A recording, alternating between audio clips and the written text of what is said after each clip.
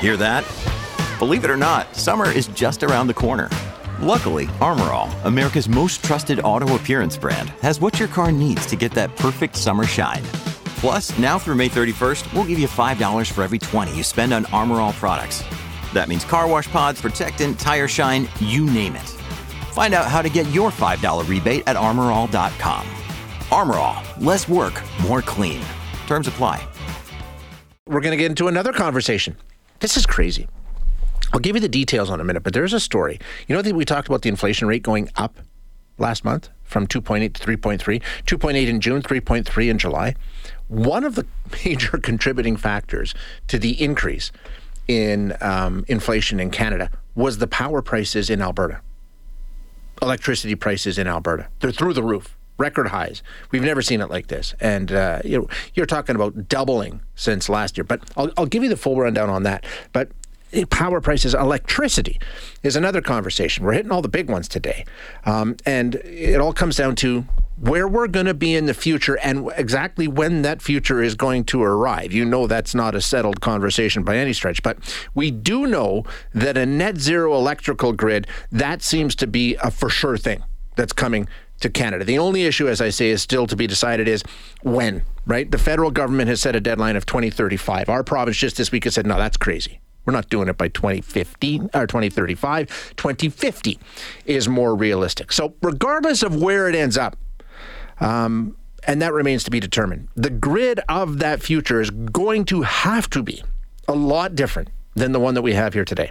So if we're to be successful anyway, because we're also drastically increasing the demand that we put on that grid.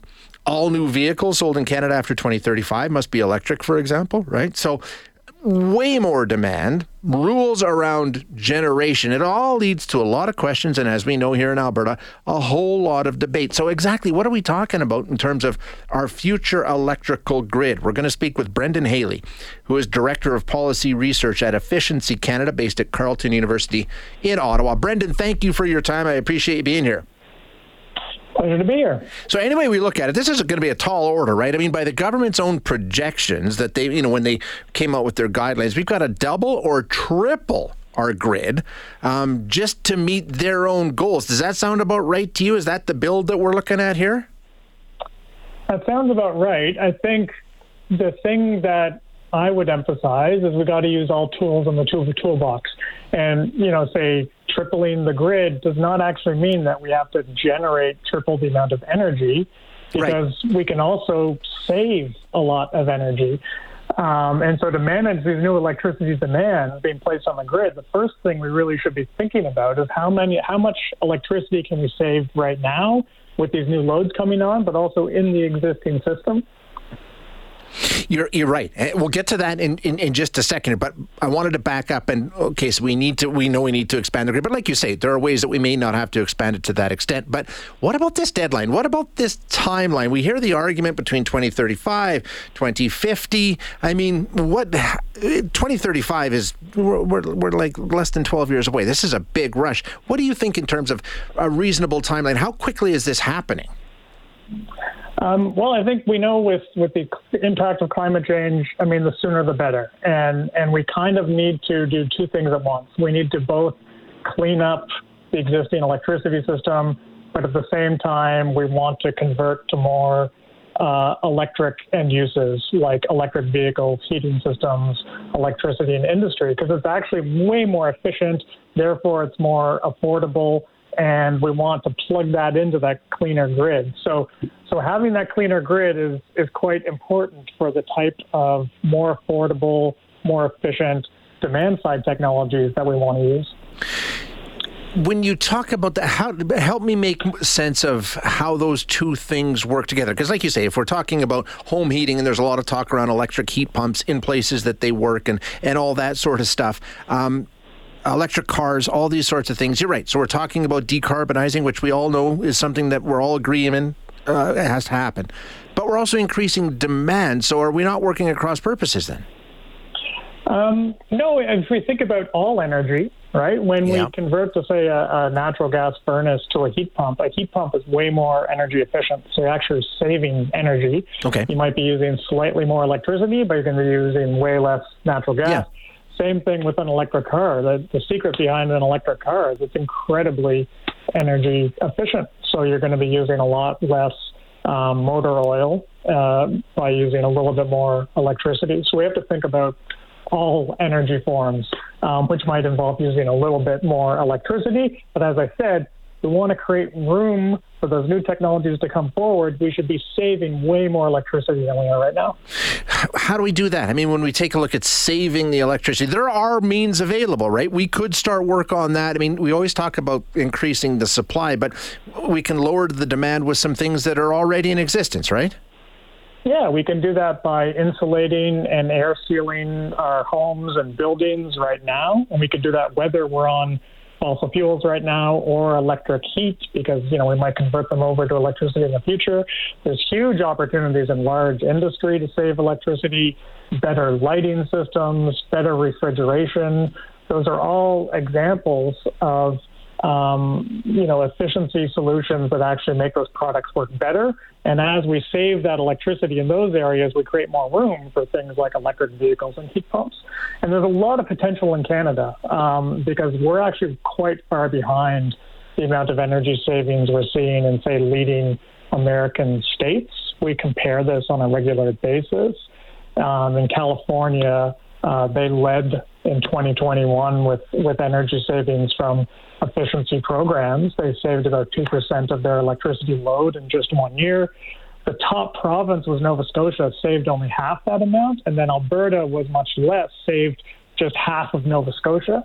So we think there's a huge opportunity for us to catch up on more electricity savings and to create the room for these new electric end uses. What about the way that we produce energy? I mean, I walk through my neighborhood every day and I see, it seems like every day there's a new set of solar panels that have gone in. So, are we going to get to a point we can have homeowners not only consumers of electricity, but providers, can't we? Can we get to that point eventually? Yeah, absolutely. And again, there's huge, so there's definitely solar panels are a really great solution. There's also demand side solutions on the electricity system. So one of the issues with electricity is not just the amount of electricity, but it's when that electricity is consumed. Mm-hmm. If everybody's charging their car at the same time, that can create a problem. But we can easily manage that by asking people to charge their car overnight instead of during those peak periods. And the opportunity that I'm really excited about is people should get paid for essentially providing that service to the electricity system. If, you have an agreement with local utilities to say, hey, I'm going to charge my car overnight or at certain times instead of these peak times, that provides a service to the electricity system that usually comes from power plants. I'd much rather have that service come from people, with those electric technologies like electric vehicles, and for them to get paid for providing that service. We spend so much time, and I speak to so many people here on the program. Whenever we talk about this, they talk about, we can't do this, we can't do that. And I always say, well, right, today we can't. Like if we were all going to do this weekend, we can't. But there's a transition that's taking place. And I mean, there are things happening, I think, for somebody like you, Brendan, who lives in this, and this is what you do, you've probably got a different perspective than a lot of us who are just, going through our day-to-day lives. I mean, a lot of the things that people say, well, we can't, we don't have this, but that's being worked on, right? So eventually we're going to be in whenever this happens and we get to net zero, the grid, our usage, our understanding of all of this will be vastly, vastly changed from where we are right now. Yeah, I think if we even just look at the amount of how more electric vehicles are on the roads than even just a couple of years ago and how that's becoming more of a common technology. We're seeing the same thing with heat pumps. The thing that gets me really excited is fairly simple, low-tech solutions that can be initiated with just better coordination. So, for example, most people have a hot water tank. Yes. In Alberta, a lot of it is natural gas. If we convert that over to an electric hot water tank, again, we can charge up that hot water tank during those off-peak periods and overnight, not during the day.